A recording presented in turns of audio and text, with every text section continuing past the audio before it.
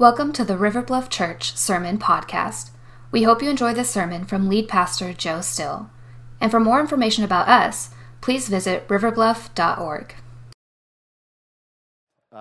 I hope that you have engaged in our 40 days of prayer journey, not just by showing up on Sundays, but by working through the journal and the guide. I just got told again, we ran out again today of books. We're going to be trying to gather some more. So if you haven't gotten one yet, we'll be working this week to try to have more available. But one of the things I hope and pray is that you have connected with a group. Our small group is meeting on this. It was a new group that was formed online, and I've been amazed at how quickly we got into each other's lives by one meeting in Zoom. It was just incredible what the Lord did there. And I'm meeting with people who live in North Carolina. A lady in Kansas is with us. A lady who's about to head for Arizona and moving out there is with us. And then some folks as far away as Goose Creek, South Carolina, are with us too. So it's a good group. I'm grateful for that. One of the powerful pieces of this is the daily time with the Lord. And I am just finding great joy in just allowing God's word to wash over my mind about prayer. And God's word is replete, which is filled with passages of Scripture that help us understand how to connect with God through prayer. And that's what our journey is about, is getting more connected to our Father in prayer. One of the ways that I know that we connect with people is when we come to really know them. And so part of like our journey in our small group was just trying to get to know each other a little bit last time. In prayer, it's very, very important that you know who you're talking to. How many of you remember, let me do it this way. How many of you have never seen the original version of The Wizard of Oz? We had 3, I think, in the first service. Never seen it before. Anybody in here? We got one. Okay, it's good. I would encourage you one day to see it. It's just a cinematic masterpiece, especially for its day. It was incredible. There's a scene towards the end of the movie. The journey of the movie is basically, this girl has a dream, and she dreams about, all kinds of things. She ends up being a part of this little band of what become friends. They're kind of weird, strange characters, but they all eventually are trying to head for a common goal to this place called Oz so they can kind of get their wishes granted for them. And so they finally make it to the land of Oz after overcoming all kinds of obstacles, and once they're there, they finally get permission is granted for them to come into the castle and kind of have a meeting with Oz, the wizard. And they come into the meeting, and then he decides not to meet with them and says they'll have to come back later. And there's this scene where they're in this room, and they're kind of shaken because he's got this booming voice.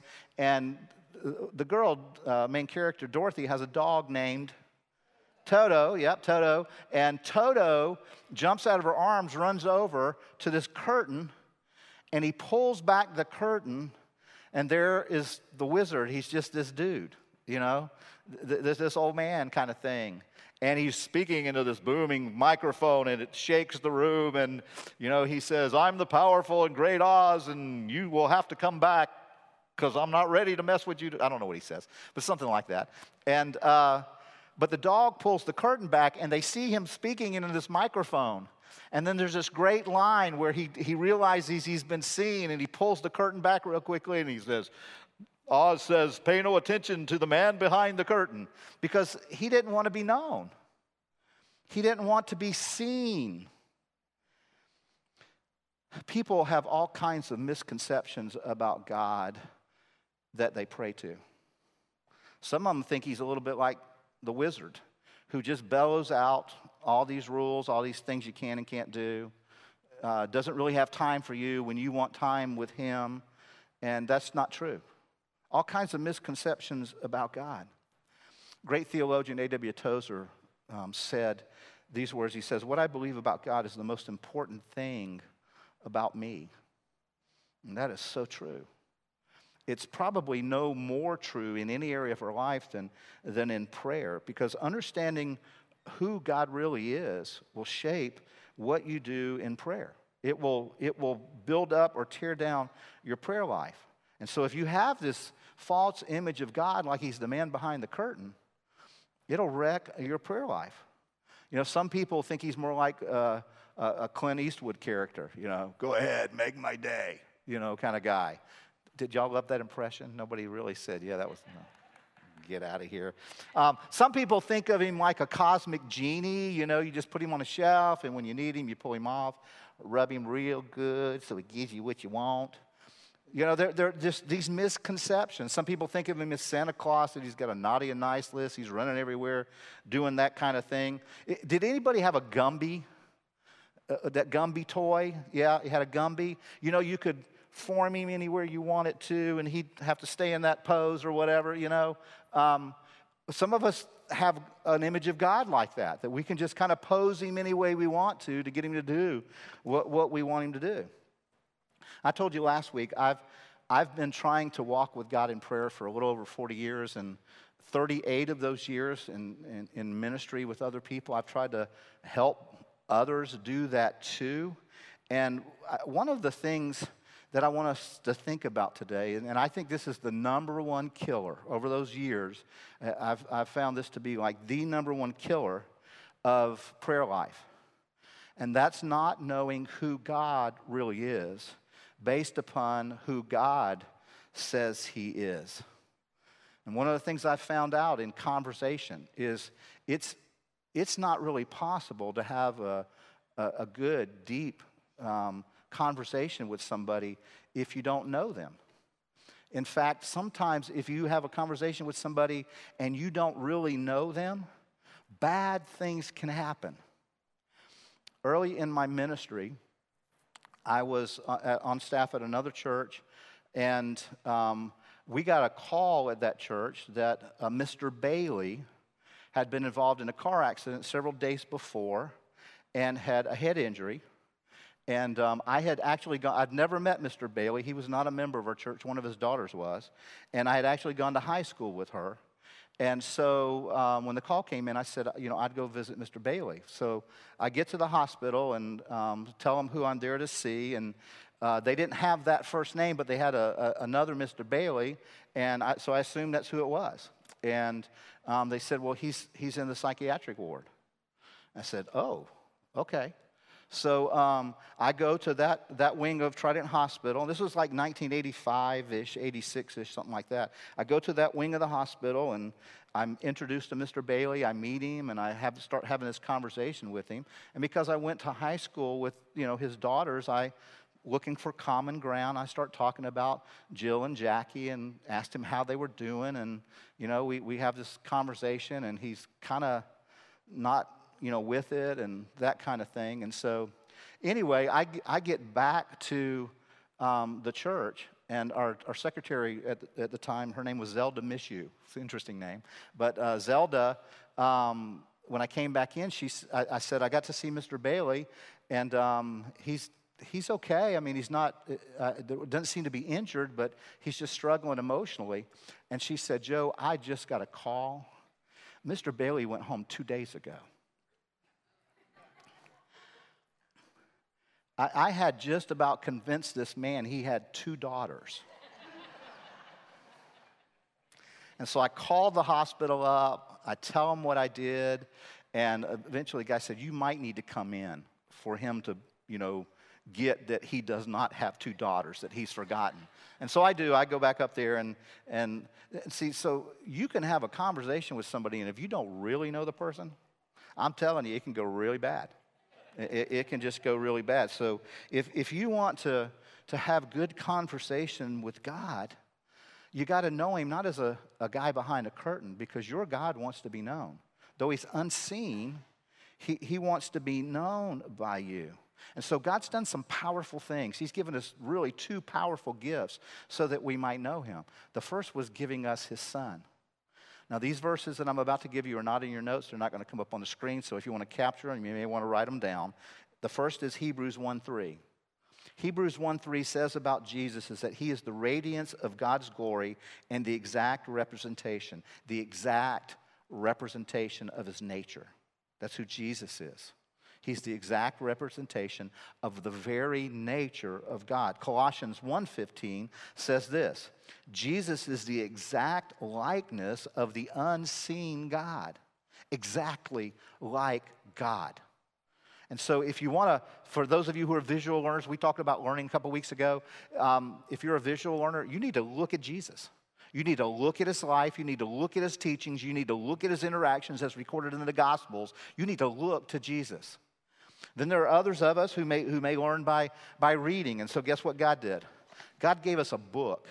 It's a written record of his interaction with humanity in which he puts on display all of his characteristics, all of them. He tells us who he is like, what it's like to follow him and to walk with him.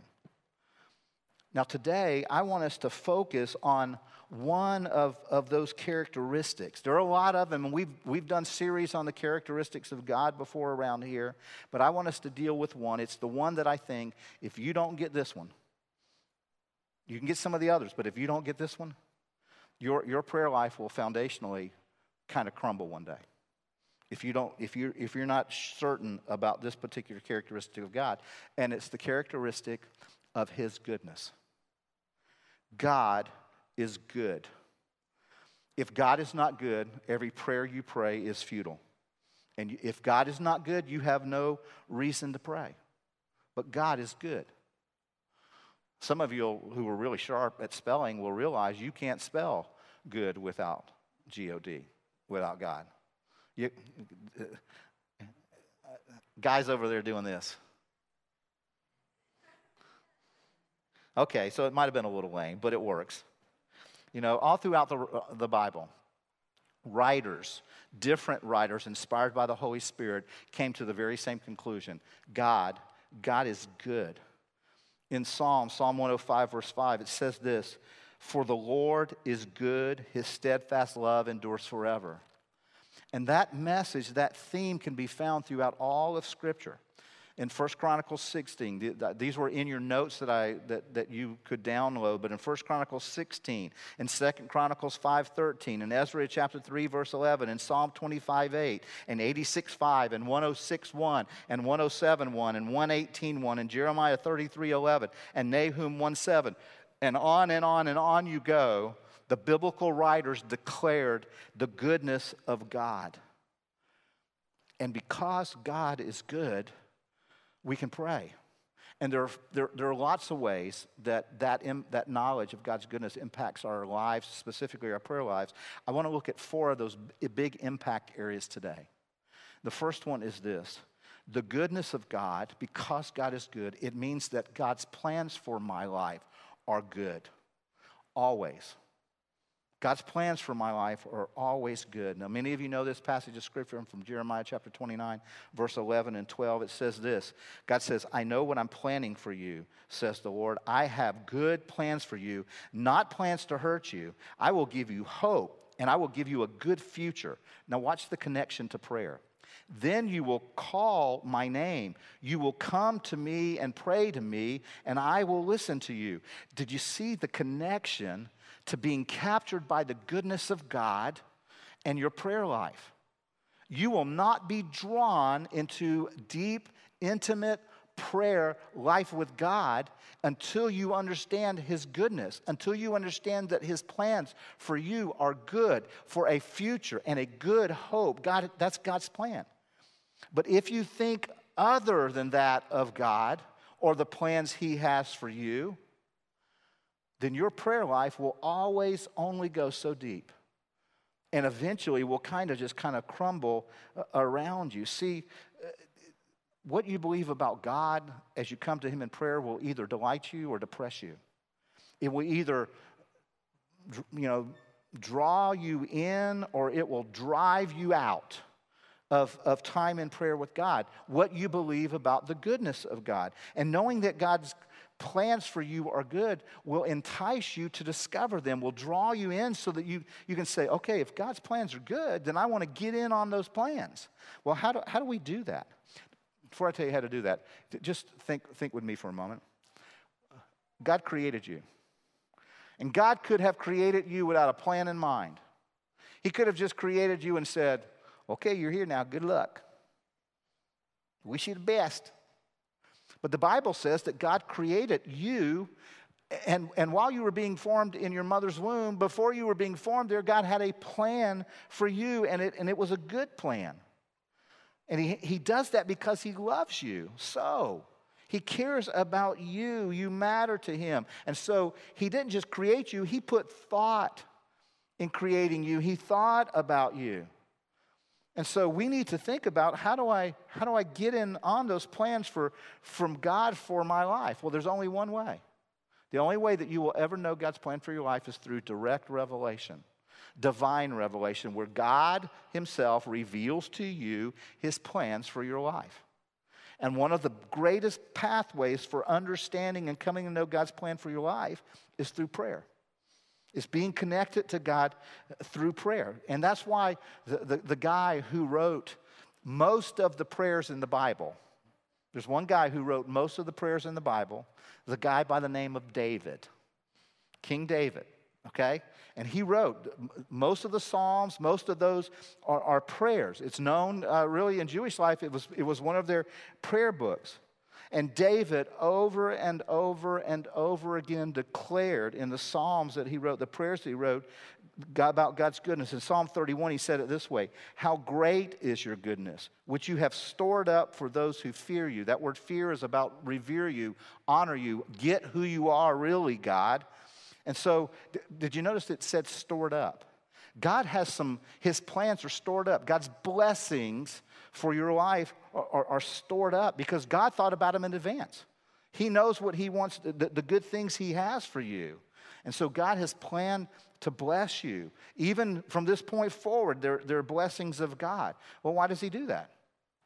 Because you're so good? No. Because he is good. Remember, David cried out, how great is your goodness. It's just this incredible thing. And you don't have all of them yet.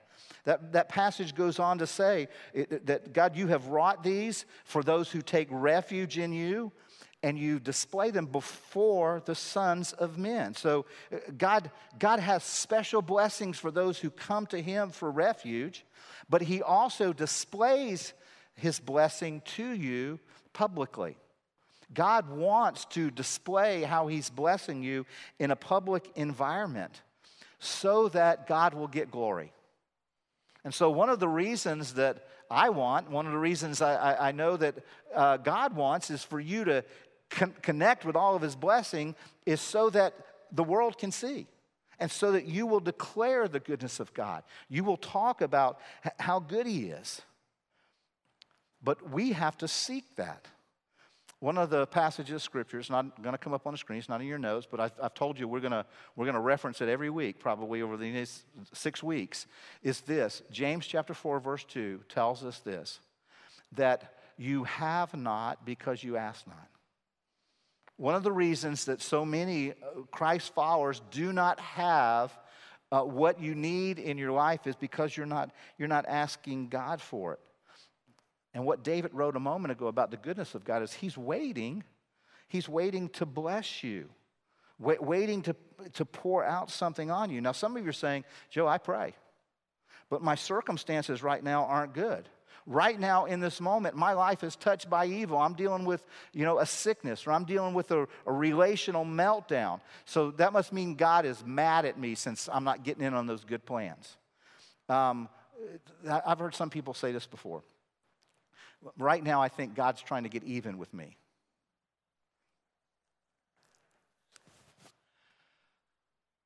Do you know how moronic that statement is? He is God. He can't get even with you or me. That's not in him. God is, because he's so good. Some people say, well, Joe, if God's so good, what gives? Because right now we're in this pandemic. And I got to wear this, I'm not going to use that word, this mask. And I got to do this and I got to do that. Right now, it doesn't feel like my life is good. Where are those good plans? God never said that we would not have struggles or pain or suffering.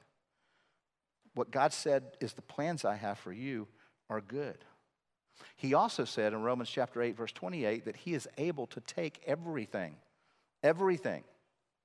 and work it together for your good if you love him and are called according to his purposes. He can do all of that. No matter what lame brain mess up you made of your life, God has the capacity to work it out for good. But what we've got to realize is we live on a broken planet. You know that, right? You know? And your body, it's breaking down. I've become more aware of that in the last 10 years. Just getting out of bed, my body says, I'm breaking. You know, our minds are breaking down. All kinds of things are breaking down. The weather is broken, not the way God intended it to be. Our economy's broken. Our nation right now. Our nation is broken. And sometimes we think when we got problems, you know, and I'm praying and God says he's got good plans, but I'm not living in the good plan right now. What's up? We forget that God did not say that we would have perfection right now. God never said that we would have perfection here. God said that goodness can be experienced, but perfection is for those who have trusted Jesus in the days ahead. Remember what that place is called? What's it called? Heaven. That's the promise. That's the perfect place. That's the place where there's no sickness or death or disease or dying or masks. None of those things. No sorrow of any kind. But right now, there's brokenness in this world.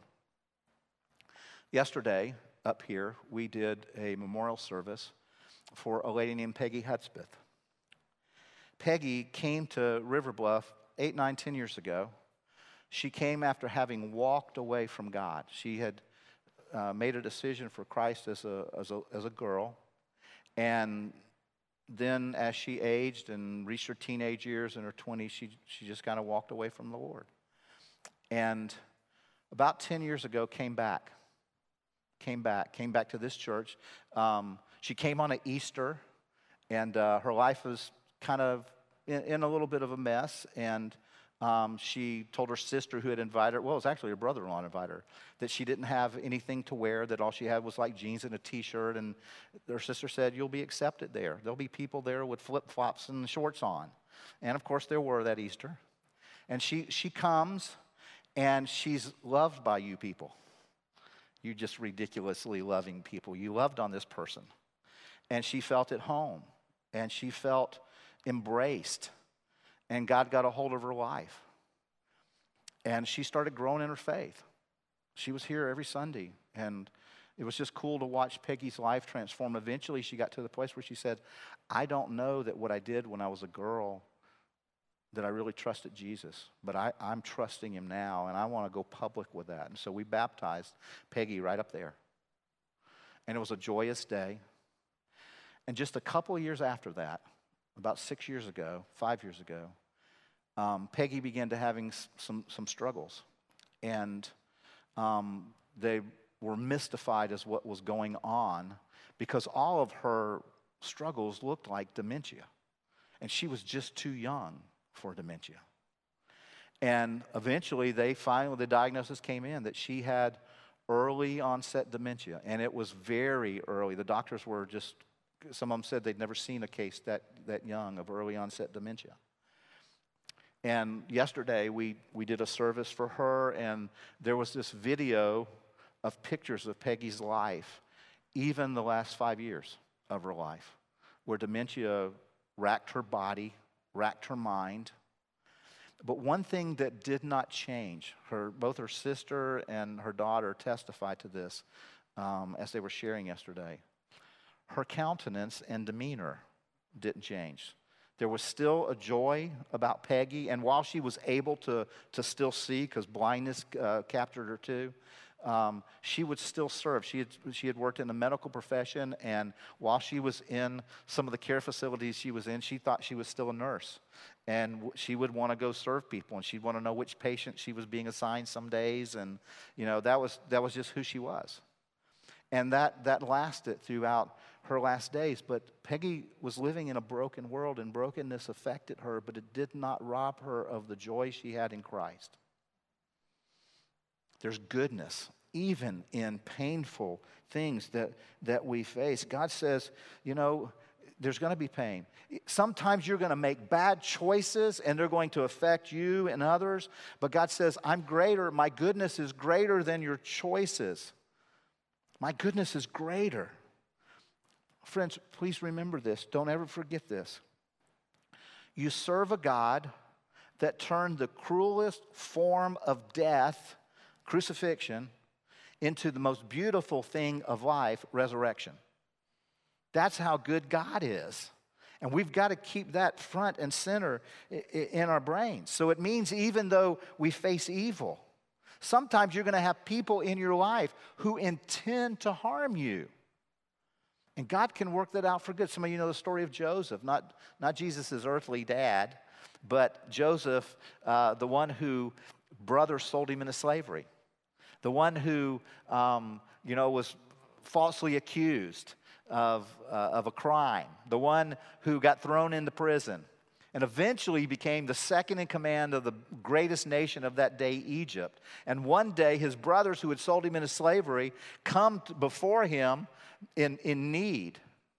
And in these words, Joseph communicates the truth to them about what he understood God had done through all of those details. Genesis chapter 50, verse 20, Joseph said this to his brothers, "You meant evil against me, but God meant it for good." Because God is always good.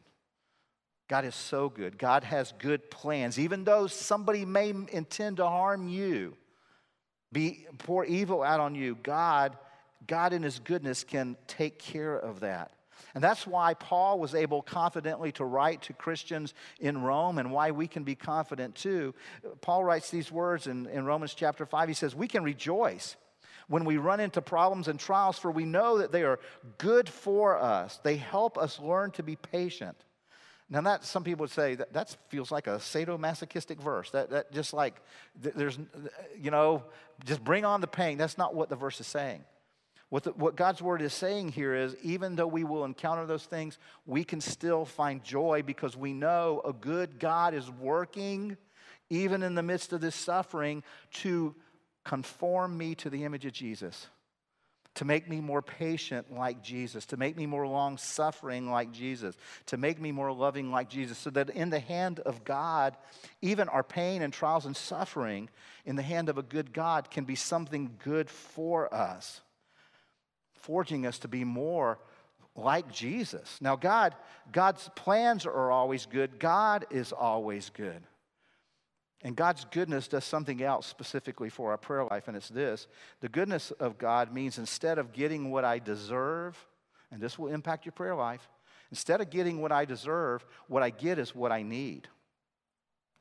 If God gave you or me an ounce of what I deserved, or you an ounce of what, we'd all be toast. We'd all be toast if we got what we deserve. Again, the book of Psalms says this. It says, He has not punished us as we deserve for all our sins. He's not punished us for all of our sins. Why? Because Jesus paid a price on the cross. Jesus paid for your sins. He paid for all the wrong you ever did and ever will do. If you had to pay for your own sins while Jesus had already paid for it, that's some kind of double jeopardy, something I'm sure in legalese. But so that won't happen. If you've put your trust in Christ, you will never have to pay in any way for your sin because it was all paid for by Jesus. You'll never have to pay for your sins Because, see, God's not going to treat you that way with what you deserve. He's not going to ever pay you back for wrongs that you do because his goodness. Look at the rest of that passage of Scripture. It says, for his mercy toward those who fear him and honor him is as great as the height of heavens above the earth. He has removed our sins as far as the east is from the west. His mercy, which his mercy flows out of his goodness, is great.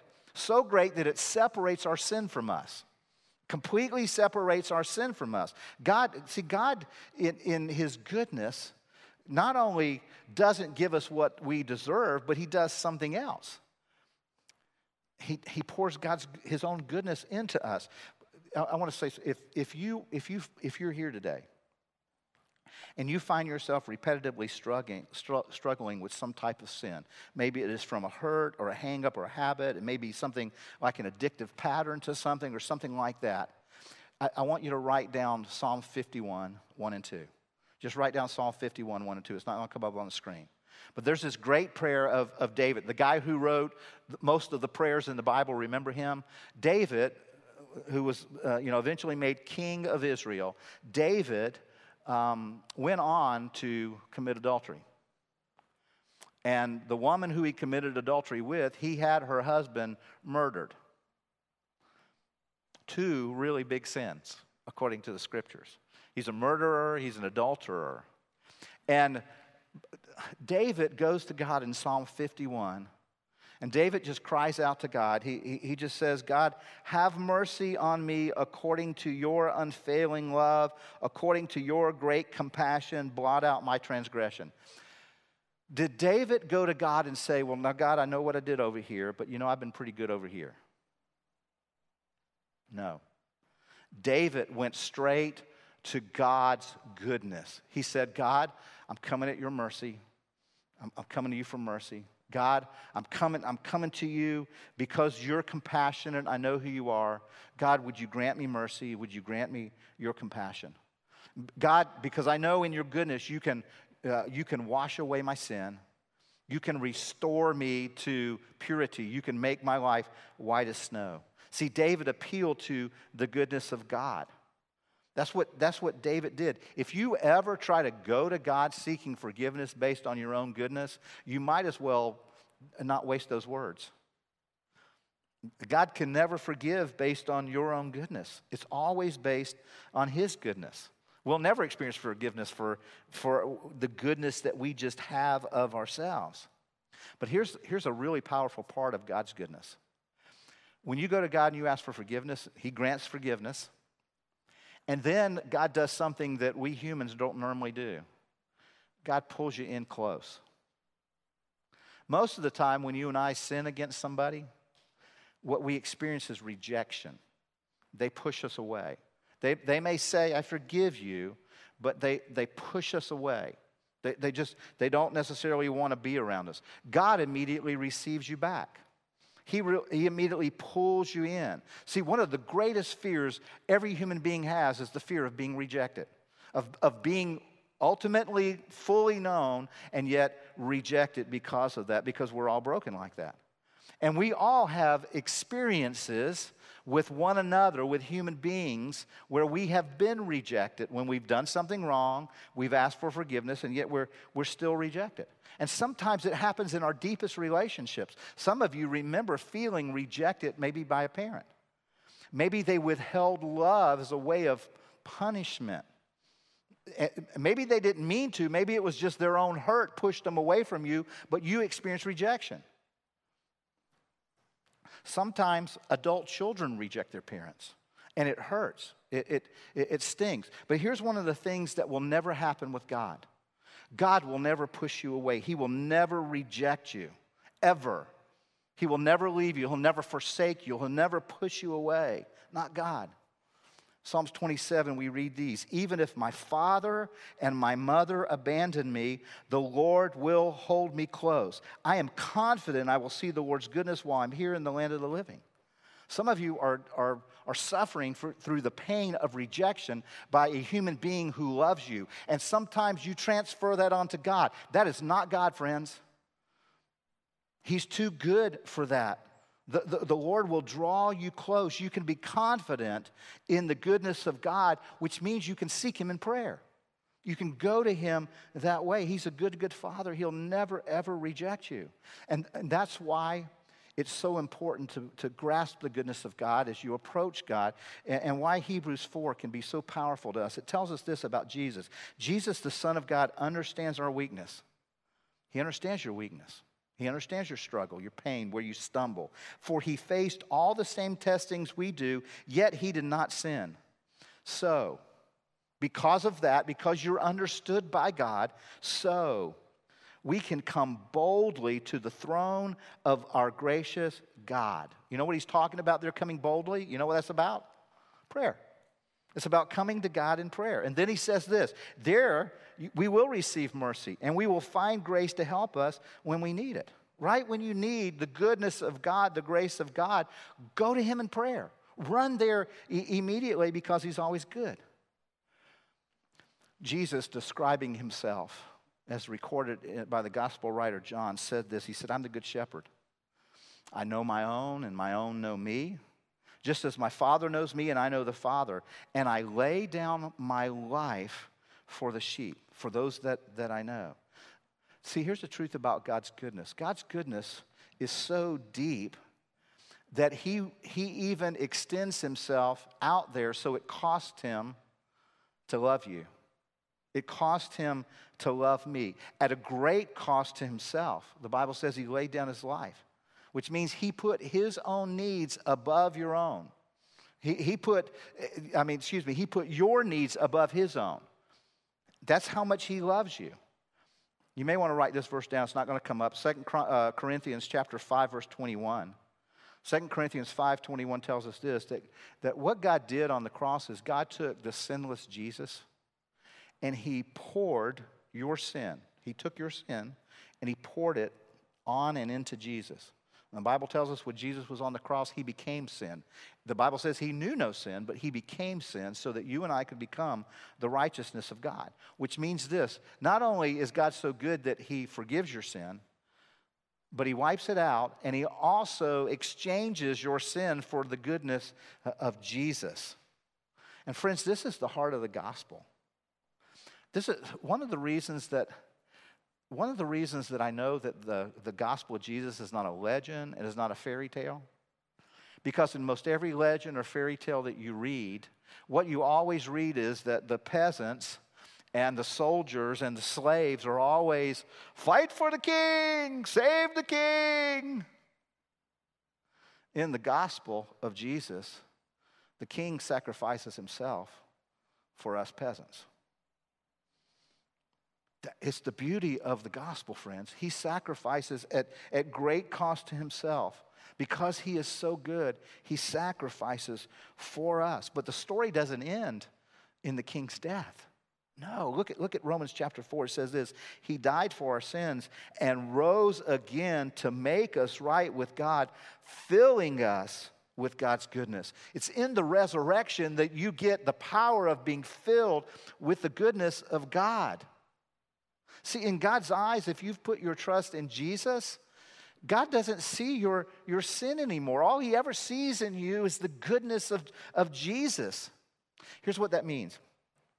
It means if tonight, let's say you go to bed at 10 o'clock. If tonight at 9 o'clock you do some really dumb sin, and you go to bed, and in your sleep you die, and you wake up in heaven.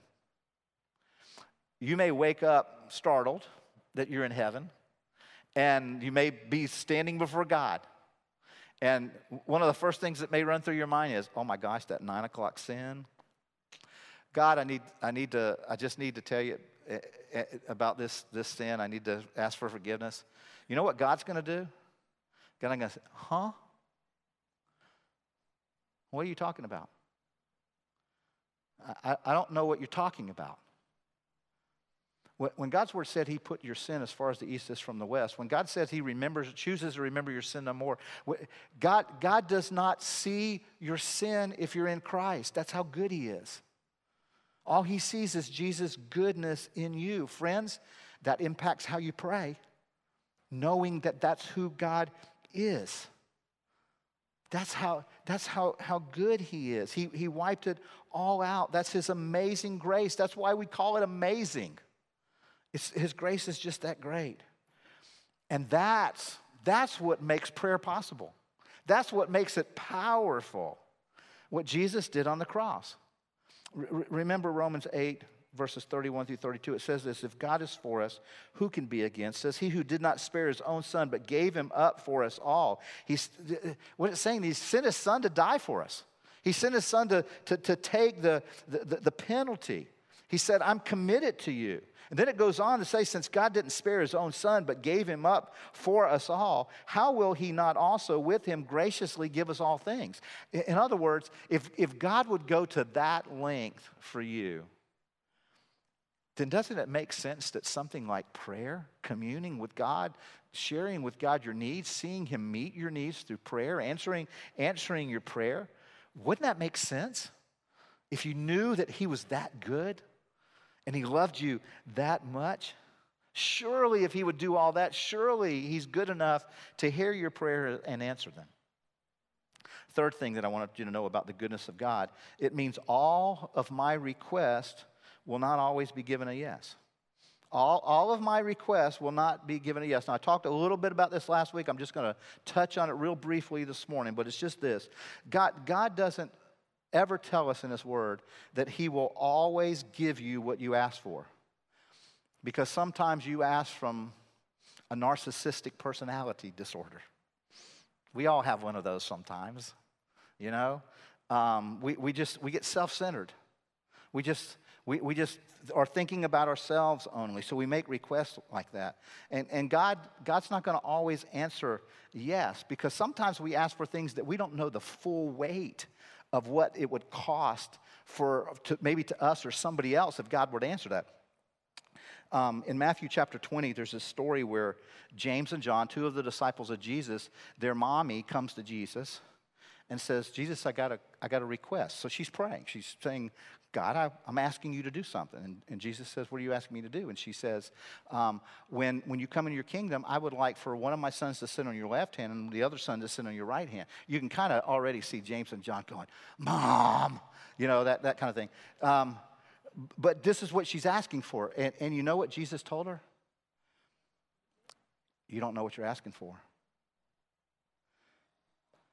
You don't know what you're asking for. The suffering your sons would have to go through for that kind of position, you wouldn't want to see that as their mom. And so sometimes God tells us no because we don't know.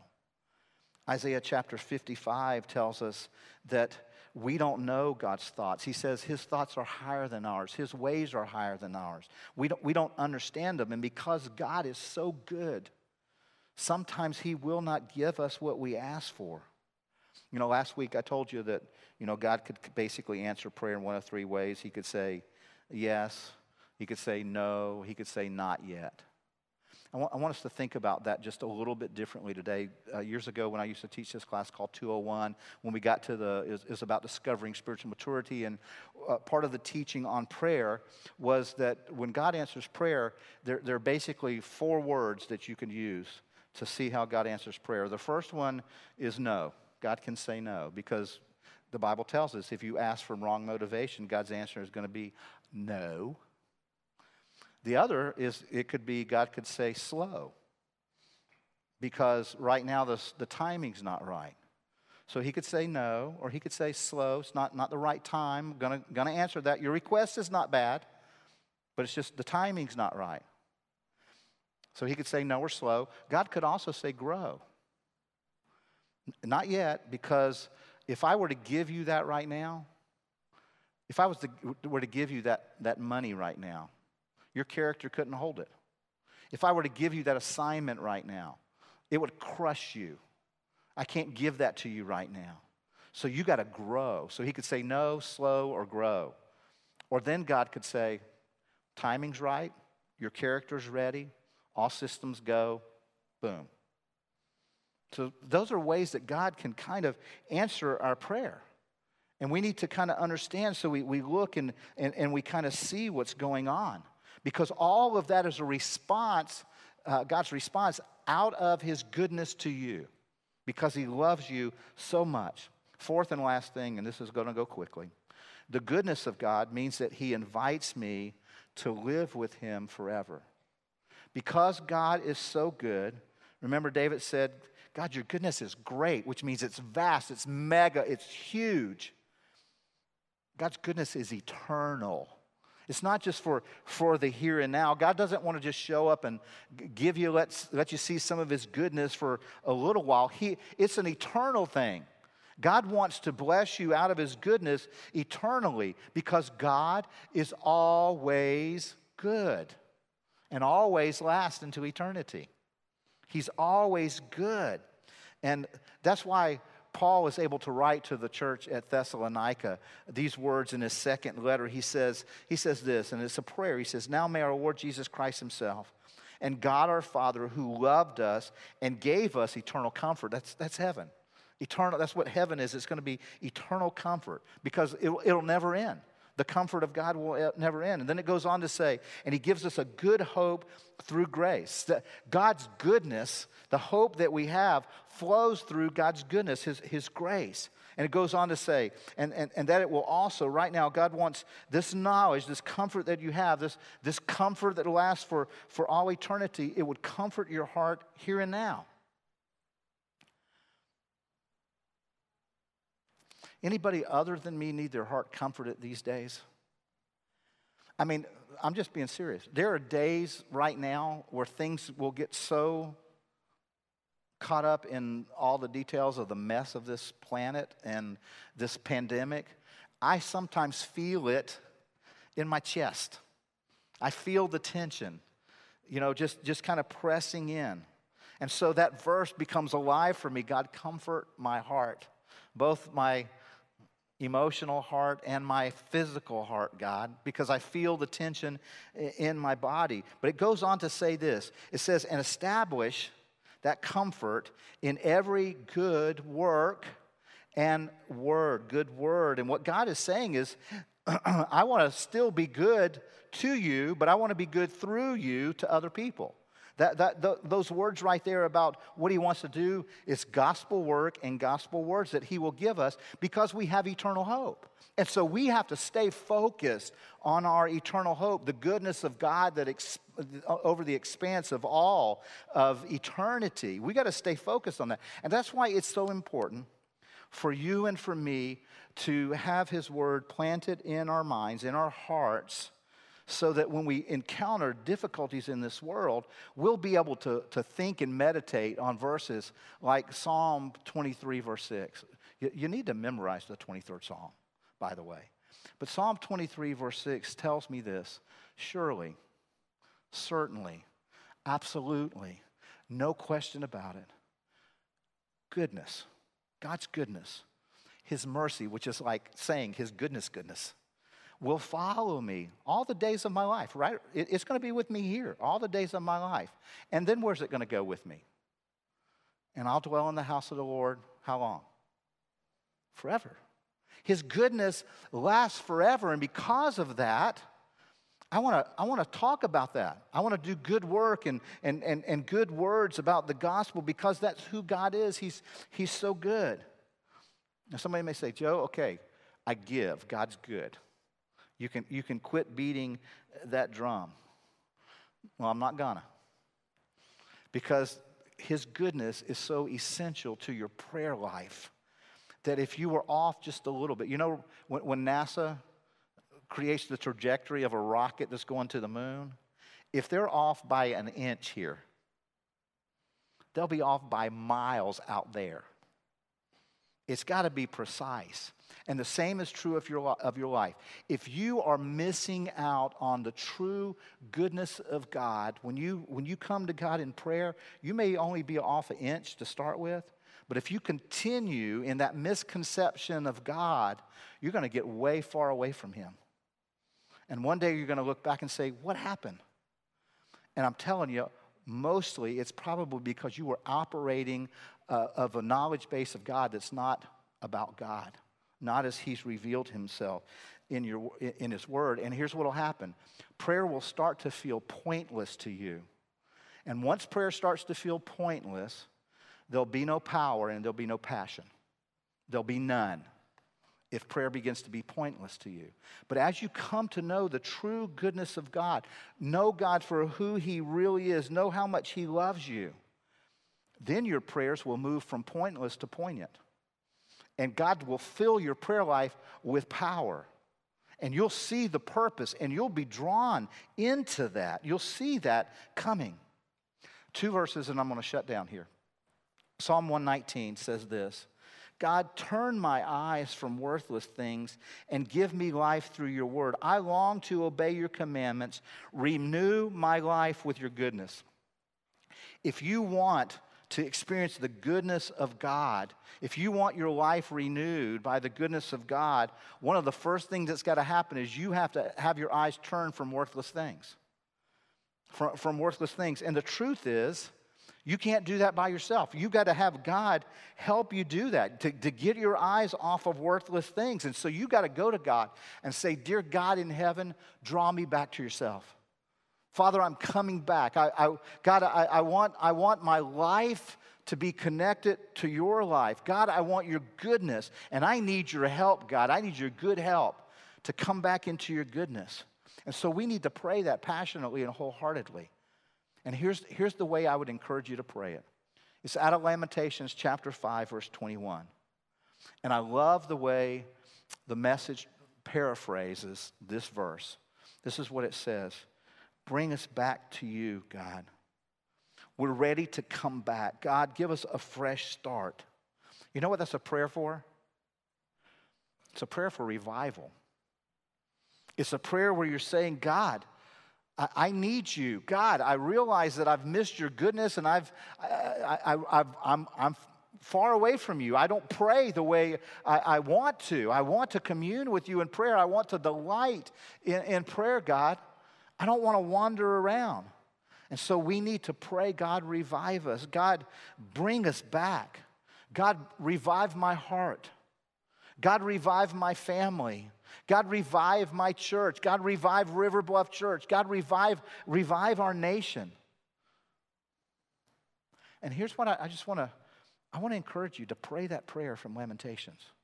For the rest of our time together through 40 days. Just cry out to God, bring us back to you, God. Bring us back to you, God. We're ready to come back. God, will you give us a fresh start? And God's word says, out of his goodness, he always will. If we will passionately ask for his movement, God's waiting to bless us with that. Let's pray. God, we come right now seeking you. Abba, you are so good. We know that about you, but we come to you right now in this moment. We come as people who are in pain. Some suffering, God, immense emotional trauma, God. Some struggling with just deep and painful disease. Some, God, that are in desperate need of, God, healing from you. But we know those things don't describe your goodness. Those are our need, but we come, God. We come seeking you. We're coming back to you, God. Some of us have walked away in places in our life, and we're coming back to you, God. Bring us back to you, God. We can't even do it on our own. Bring us back is our prayer. And so we come now, in Jesus' name, seeking fellowship with you through prayer. And so our heart's cry now is, God, revive us. God, bring revival to us. Renew us. Revive your people. We ask for this because we know that you're good and you have good plans for us. You have plans to revive us. And you've been waiting on us to ask for it. And we haven't had it because we haven't asked. So we come asking now, God. We ask for you to send revival. It's in Jesus' name we ask these things. Amen. I'm going to ask you, if you would, as an act of worship, as an act of seeking God, and asking for revival, I'm going to ask you to join me by standing, masking up, and making this song a prayer for revival as we worship our Lord together.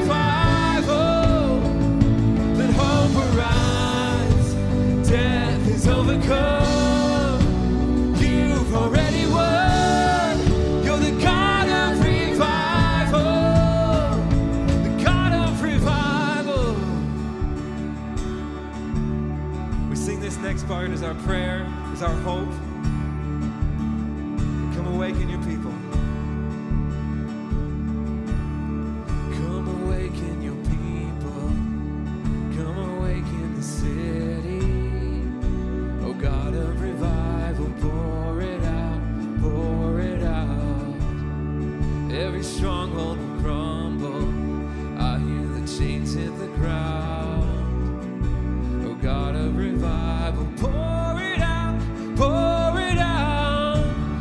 Come awake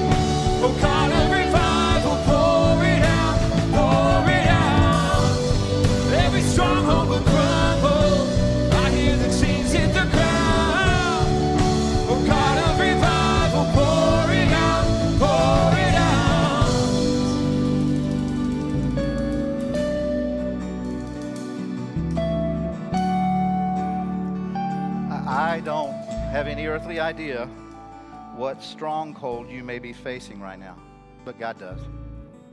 I don't know what chain you're in captivity or bondage to, but God does.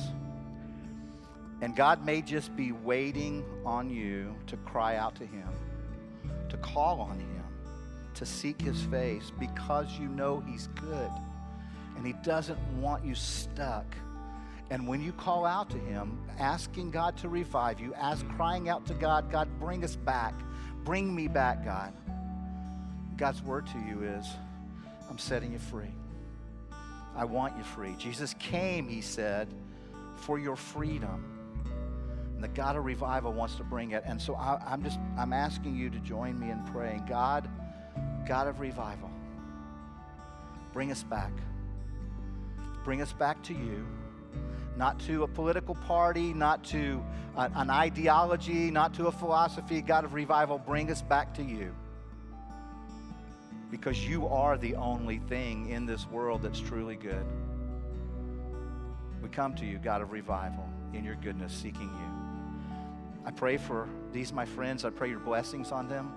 I pray, God, they will find you as they seek you, when they seek you with all their hearts. It's in Jesus' name I pray. God bless you. We'll see you next week.